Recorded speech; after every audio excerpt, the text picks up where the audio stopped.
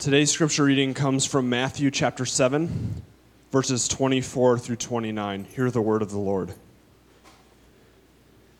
Everyone then who hears these words of mine and does them will be like a wise man who built his house on the rock.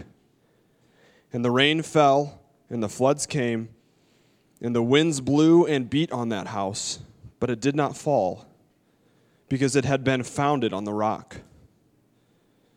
And everyone who hears these words of mine and does not do them will be like a foolish man who built his house on the sand. And the rain fell, and the floods came, and the winds blew and beat against that house, and it fell. And great was the fall of it. And when Jesus had finished saying these things, the crowds were astonished at his teaching, for he was teaching them as one who had authority, and not as their scribes. This is the word of the Lord.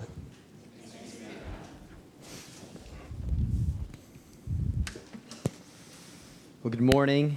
For those of you who are new, my name is Gabe Coyle, and I am the campus pastor here at Christ Community's downtown campus. And on the morning of daylight saving time, I figured one thing that will wake us all up is talk of real estate. Not really. Cheesy joke. Okay, so whenever you buy a house, what is the most important thing you inspect? Anybody shout it out?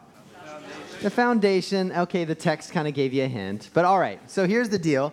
Your open concept kitchen or being near those trendy neighborhood restaurants. You like how I took that victory away from you? I didn't mean to do that, by the way. That was really good participation. Being near those trendy restaurants or have an open concept kitchen, or as someone said the first service, having a walk-in closet. Those are all really nice things. And yet, if your foundation is off, they're pointless. Because look, you could be the most skilled DIY aficionado, but you can't take a bucket of paint and somehow spruce up the crumbling core of a home.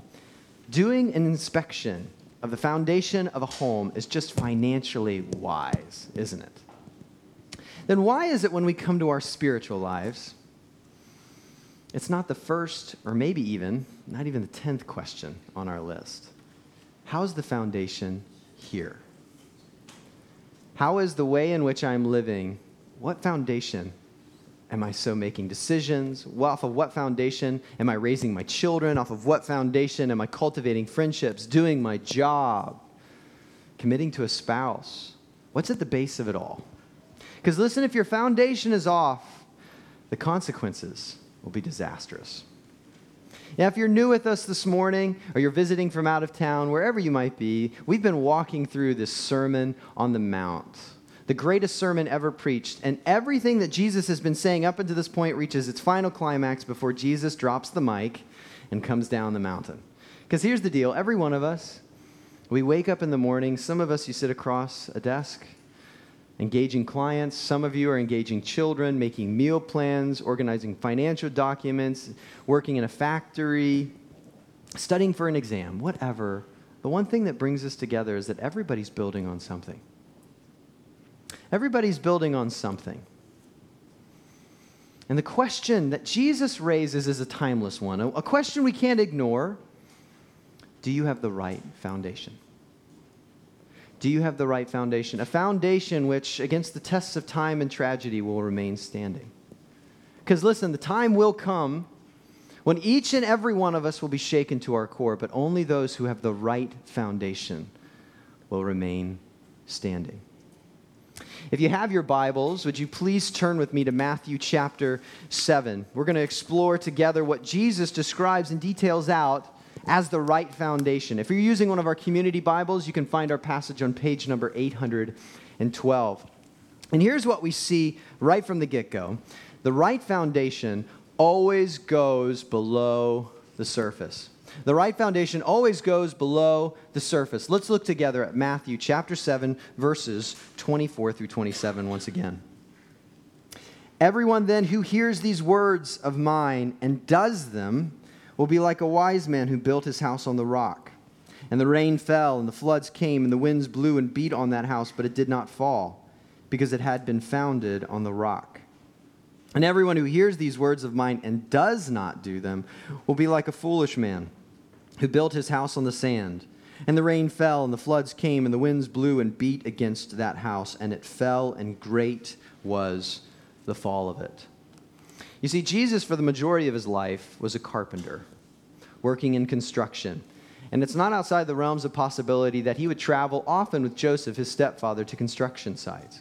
In Israel during the summer, the sands around the Sea of Galilee would be almost as hard as stone. And even to the naive builder, it would appear to be a really solid base upon which to build a house. But to the wise builder, he knew that it would not always be this way.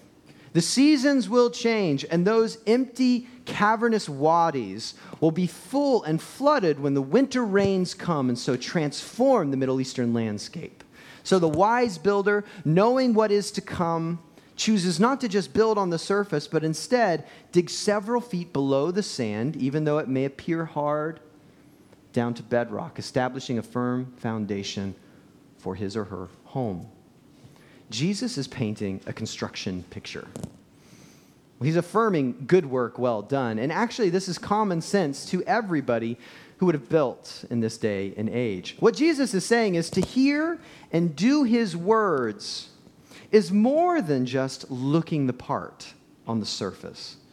It's more than just cherry picking some of Jesus' best practices for your life and so ignoring your heart. For Jesus, the right foundation always digs deep into the totality of what we love, what's below the surface. Now, if we were to look back throughout this sermon, which is Matthew 5, Matthew 6, and Matthew 7, we'll see time and again Jesus returns to the condition of the heart, what's underneath the surface. Even from the very beginning here in Matthew chapter 5, when he's detailing out his invitation on what it means to be a happy person or a blessed person, he zeroes in on the heart and one of those characteristics. Blessed are the pure in heart, for they shall see God. Then he moves on because he knows who we are and describes how sinfully broken each and every one of us is. And he doesn't just stay with the surface actions of murder, adultery, divorce, but instead he goes deeper to anger, lust, revenge, and a characteristic that's often missing from our hearts: love, even for our enemies. And then he highlights what it even means to be a good person doing good things, like generosity, prayer, fasting. And he puts our motivations on par with our actions, highlighting how often we are actually motivated by manipulating others rather than loving them. And we can take that same sort of drive in our relationship with God, but he will not be fooled in this sort of surface play acting in his kingdom. What Jesus is doing with this climaxing metaphor of his sermon is he's presenting two houses.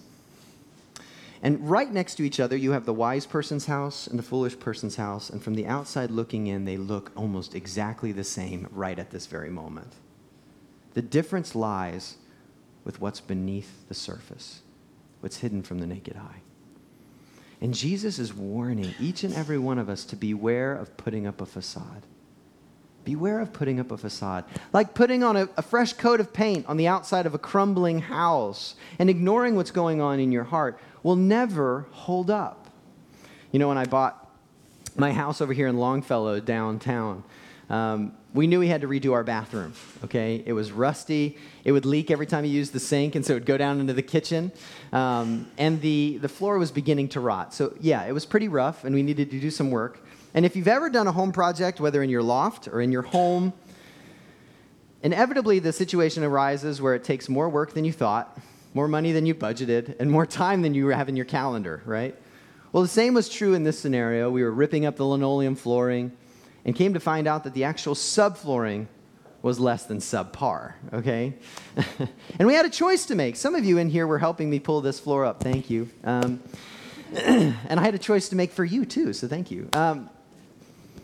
We could either hope that the adhesive from the tile would hold things together and that it wouldn't break and snap over the years and all of my shoddy work would be on display, or we could go all out, go down to the bones, root it out, and do it right. And the same is true for each and every one of our lives. You see, Jesus is calling you to not just be a good person, but a whole person. Not just a good person, but a whole person. He wants to transform what is deep underneath the surface persona that we present to so many. He wants to transform our hearts. And so now bring integrity to the structure of the remainder of our lives. But he has to go below the surface. If you survey this sermon in chapters 5 through 7 of Matthew, you see the major contrast isn't between the religious and the irreligious. In Jesus' mind, he actually doesn't have that much of a concept of an irreligious person. Instead, the major contrast between this sermon is between the religious structure of the day and Jesus' new way. Between people who from the outside looking in were the good people and now Christians, people who followed Jesus. And if you think you're here because the Christian faith is going to somehow give you this nice curb appeal, beware. Everybody's building on something. Don't be satisfied with building a shallow life on a shallow love, because it'll never hold up. And listen, it's more than just good or bad actions. That's the old legalism that will eventually destroy us. Instead, it's first and foremost what God is doing inside the hidden recesses of our heart and where we can't fake it. And he can see us for who we really are. And he wants to transform that. He wants to grow that. He wants to breathe life there. The right foundation always goes below the surface. And that leads us to our second observation. The right foundation can withstand anything. If the right foundation goes below the surface, the right foundation also can withstand anything. Look again in your text. A wise man who built his house on the rock, and the rain fell, and the floods came, the winds blew and beat on that house, but it did not fall because it had been founded on the rock. The time came, tragedy struck, and he stayed standing. But what about this other guy?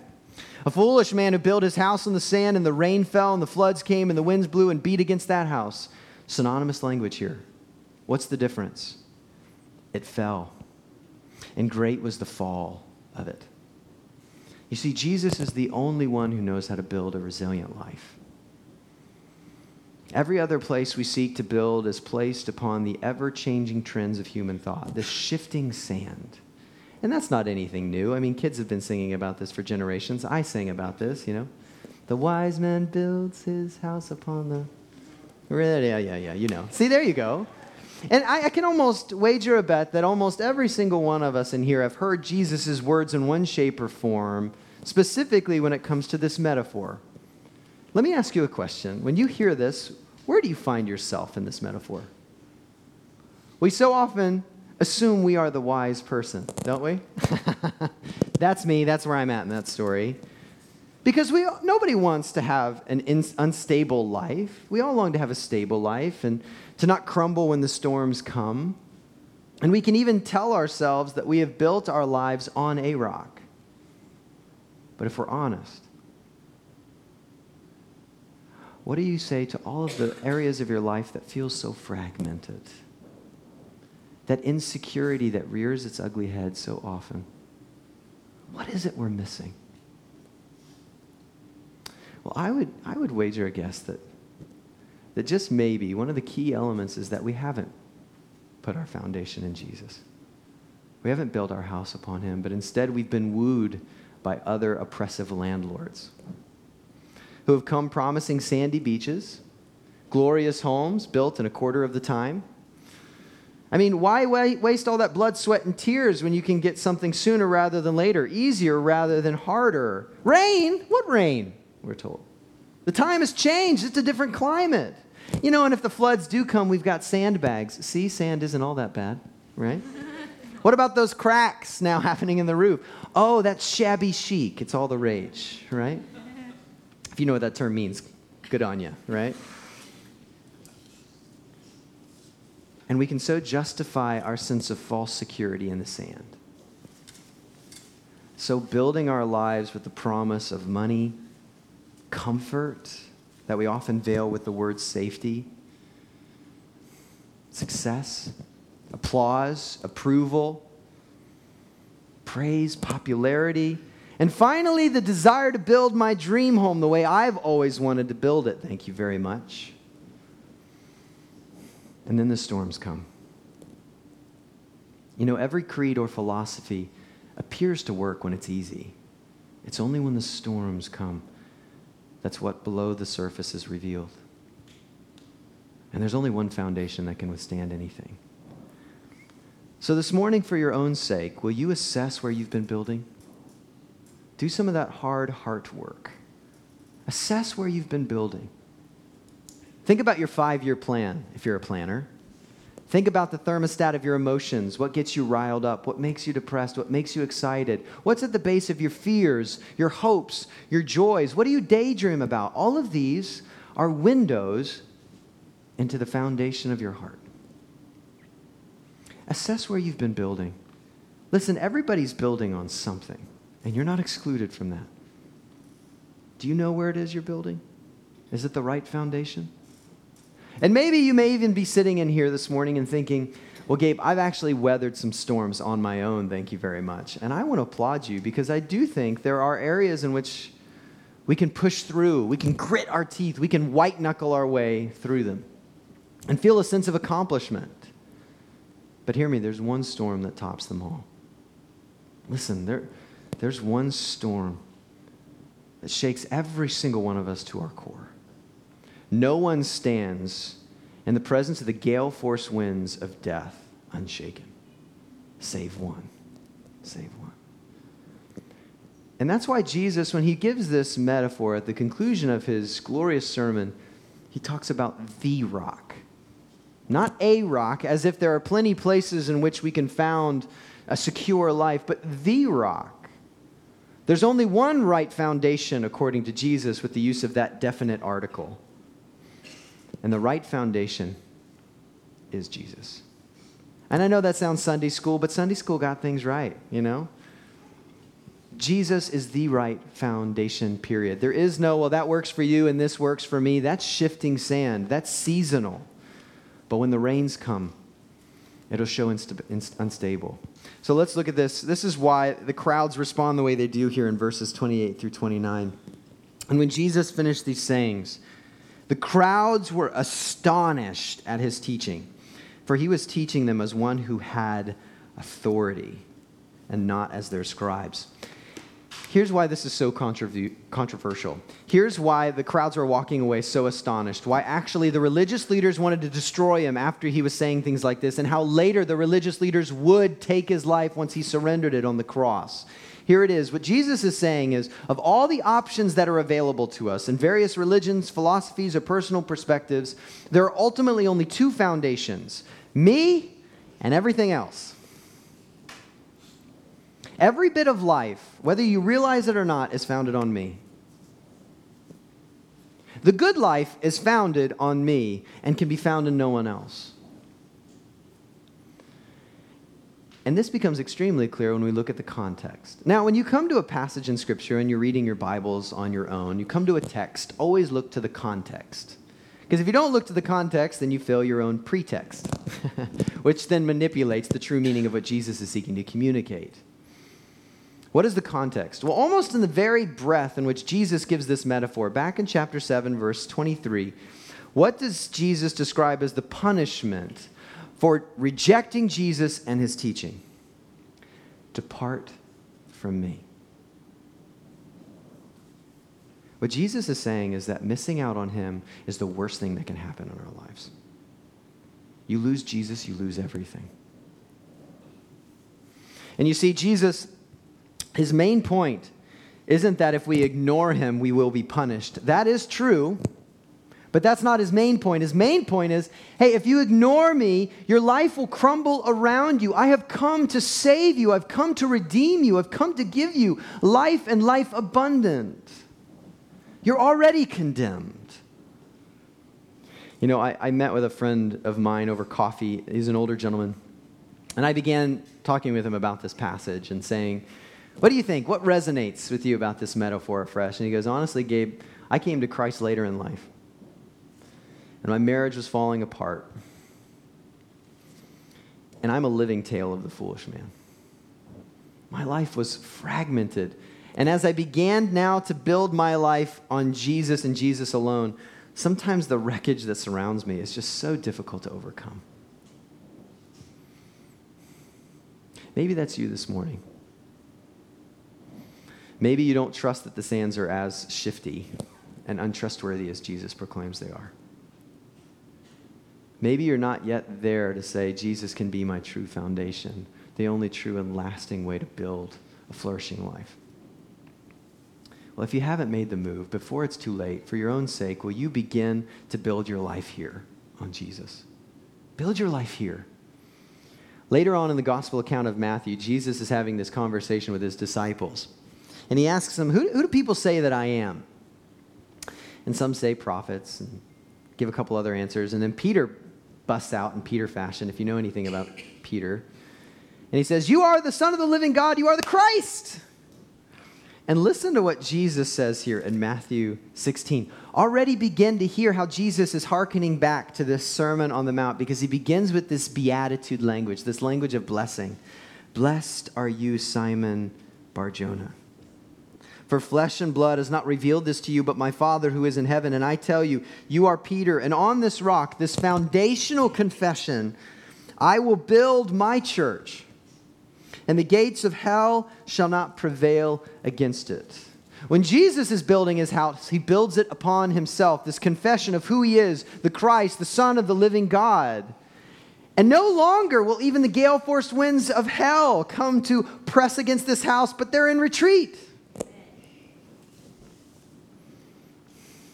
We must see Jesus for who he is. He is our rock and our refuge, and his words are sound. Amen? Everyone then who hears these words of mine and does them. You see, Jesus' call to obey his teaching is really an invitation to a secure life. Not comfortable, not easy, but secure. Because he knows the ways in which we are designed and wired, and he knows who we're wired and designed for him. All him. We see this in Colossians chapter 1. The Apostle Paul waxes eloquently about who Jesus is, who before the foundation of the world was the creator, and is so sustaining all of creation that he might reconcile all things to himself. And the more we see him for who he is, the more we will genuinely love him, because we know he always has our best in mind. We may not always understand it, for his ways are not our ways, but we know his character. And when we come to love him, we'll actually trust him in obedience all the more, even when all the cultural tide is pressing against us. You know, Jesus says later in the gospel account of John, if you love me, you will keep my commandments. That's not once again to breed and breathe a new legalism, but like every good relationship, you trust the person who's guiding you, especially a king, whom Jesus was and is. And yet I think one of the biggest traps for Christians that we can fall into, which is why I think Jesus highlights it here, is the foolishness of always hearing and never doing. James highlights this as well in his letter. You've maybe read that in another place. But here's the subtle gap. There's a sizable difference between hearing and wanting what the wise person wants and hearing and doing what the wise person does. None of us wants our lives to fall into utter ruin, but very few of us are willing to utterly trust Jesus as the true foundation, such that it will transform the very framework of our lives. You know, Francis Chan, I think he describes this pretty brilliantly in one of his sermons. He says, as Christians, we can so often think that when Jesus calls us to do something, he doesn't actually want us to do it. He just wants us to memorize it. You know, and he goes on to illustrate this by talking about how, you know, imagine his daughter were to come to him and he were to say, go clean your room. And she would go away, and a couple hours later, she'd come back smiley and bubbly and say, well, sweetie, did you clean your room? And she goes, you know, Dad, I loved what you had to say. I memorized it. I cherished those words. Go clean your room. I can even say it in Greek. And then what I did, because I love these words so much, is I got some of my friends together. We met in my room. We looked around at how dirty the room was. And we thought about how can we go about applying and so cleaning up this room, and thought about the pitfalls if I didn't clean this room. And then we prayed about it. It was wonderful, wasn't it, Dad? No, just clean your room. And yet that's what we do with Jesus. But Jesus wants so much more for us than to just know what he says. He knows the ways in which we are wired. He has created us and now calls us to recreation. We have been made a new creation in him, and he's calling us now to the flourishing life, a secure life where he is the foundation, and his words now give us the very framework on how to live. Not that we're perfect, we won't be until he returns and makes us that way, but we are to grow and to mature and to grow even in our trust in him. Faith in him always comes first. Jesus had to live, die, and rise again because we have failed. And faith in his finished work must come first, but it never remains alone. Another way of saying that is we cannot earn God's acceptance and his approval. It has been won for us in Jesus. But when we engage in this relationship with God and the grace becomes the very framework in which we see our lives, we can't help but, as the Beatitudes say, learn to hunger and thirst after righteousness, after him and his right ways. Knowing, yes, that the cost of following him is high. And obedience is extreme, but the cost of building anywhere else is catastrophic. Listen, you don't have to believe me this morning, and honestly, I wouldn't blame you. You don't have to believe Jesus, and you have every right to reject him. But as the author of Hebrews portrays and our experience confirms, it is appointed once to every human being to die. And then what? When the time comes, do you have the right foundation? Everybody's building on something. Do you know what it is you're building on? Have you assessed yourself lately?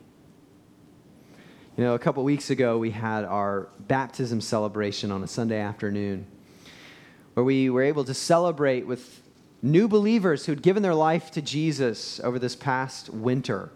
We had representatives from all of our campuses who had now chosen to follow Jesus in believers' baptism, following Jesus' command that those who now are following him should be baptized in the name of the Father, the Son, and the Holy Spirit, as we see in Matthew 28. And in that process, I met someone, and I heard her story for the first time. She's new to Christ Community. She's really new to the Christian faith overall. And she's been going to our Olathe campus for the past couple months. And by her own confession, she came looking for a refuge, a place to hide away from the storms that have destroyed everything, and I mean everything. And she's gone through the pain of losing everything once before, but enough was enough. And she finally recognized she had a foundation problem, not just sprucing up the paint job. And she was willing to build somewhere else. And as you hear her story, Kristen is her name, and even some of the other miniature snippets in the video I'm about to show you, may her story be an invitation that Jesus longs to do the same in your life. And maybe you've been following him for a while and you've lost track. Hear this as an invitation to come home. Let's watch.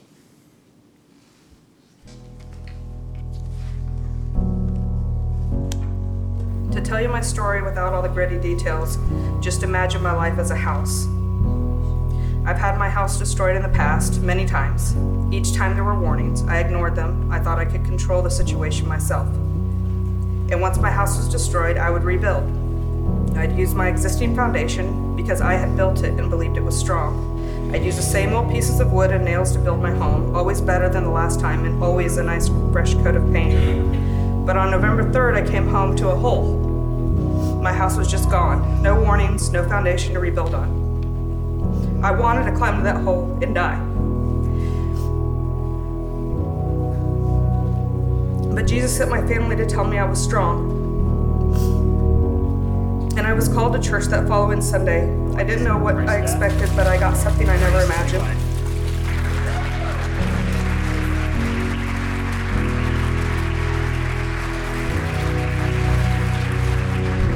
Her heart for helping others and loving on others, it's just unending. And I see Christ in her all the time. I'd really like to just say your mom and I are very proud of you. We've got to see her.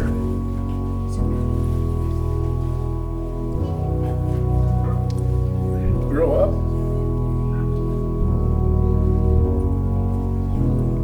Do you believe that Jesus is the Son of God, and do you accept him as your Lord and Savior? Yes. Jesus is my Savior that died for my sins. And why would you like to be baptized today? To show people that I put my faith in Jesus. Well, because of the way Christ is at work in your life, I now baptize you in the name of the Father, the Son, and the Holy Spirit. Ben, who is Jesus? Jesus is God's Son. He dedicated his life to a perfect life so that I may defeat death. And why do you want to be baptized today? I want to be baptized as a dedication to Christ and that I can follow in his footsteps. And Izzy, can you tell us why you want to be baptized? Because I want to be with God more. Thanks so much, Allie. Well, on the basis of that profession of faith, I baptize you in the name of the Father, Son, and Holy Spirit, in the likeness of Christ's death, raised to new life.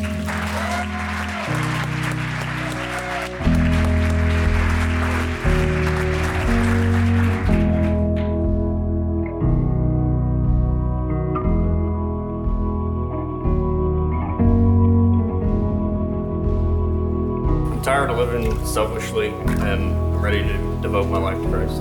Awesome. Well, Casey, on the basis of your profession of faith in Jesus, I baptize you in the name of the Father, the Son, and the Holy Spirit, buried in the legs of Christ's death, raised to new life. Personally, I just feel like I've kind of lived with one foot in and one foot out, and I'm just ready to fully commit to what God has for us and to fully commit to raising our kiddos in his ways. So. Awesome. Okay, we'll stand the first thing. Okay, ready? Raised to new life.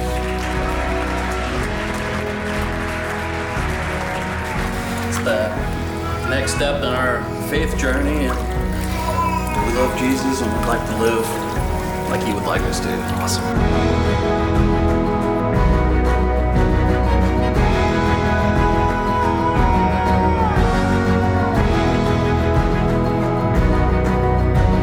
I want to be baptized because I love Jesus and I want to take this next step in faith and commitment to him. Steph's story is an amazing one of coming to faith in Jesus. And so we're on the basis of your profession of faith, as we've talked, I want to baptize you today. So we baptize you in the name of the Father, the Son, and the Holy Spirit in the likeness of Christ's death, raised to new life. We baptize you in the Father, the Son, and the Holy Spirit, buried in the likeness of Christ's death, raised to new life.